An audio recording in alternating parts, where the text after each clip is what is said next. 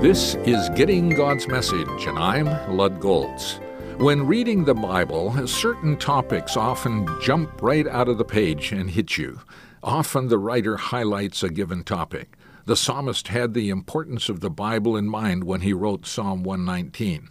Paul had freedom in mind when he wrote Galatians. In writing the church at Philippi, he repeatedly refers to joy or rejoicing.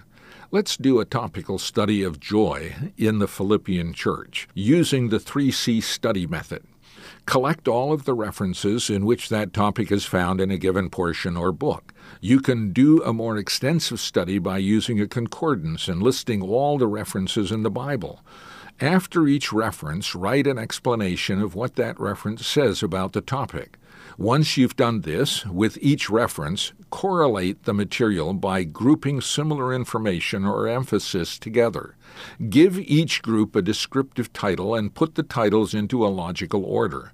Then give the resulting outline a title. Based on the outline, crystallize what you have learned in some conclusions or applications, showing how the topic relates to your life experience. In the book of Philippians, the words joy or rejoice are mentioned 14 times. In your notebook, give a brief statement about what is said in each reference regarding joy or rejoicing.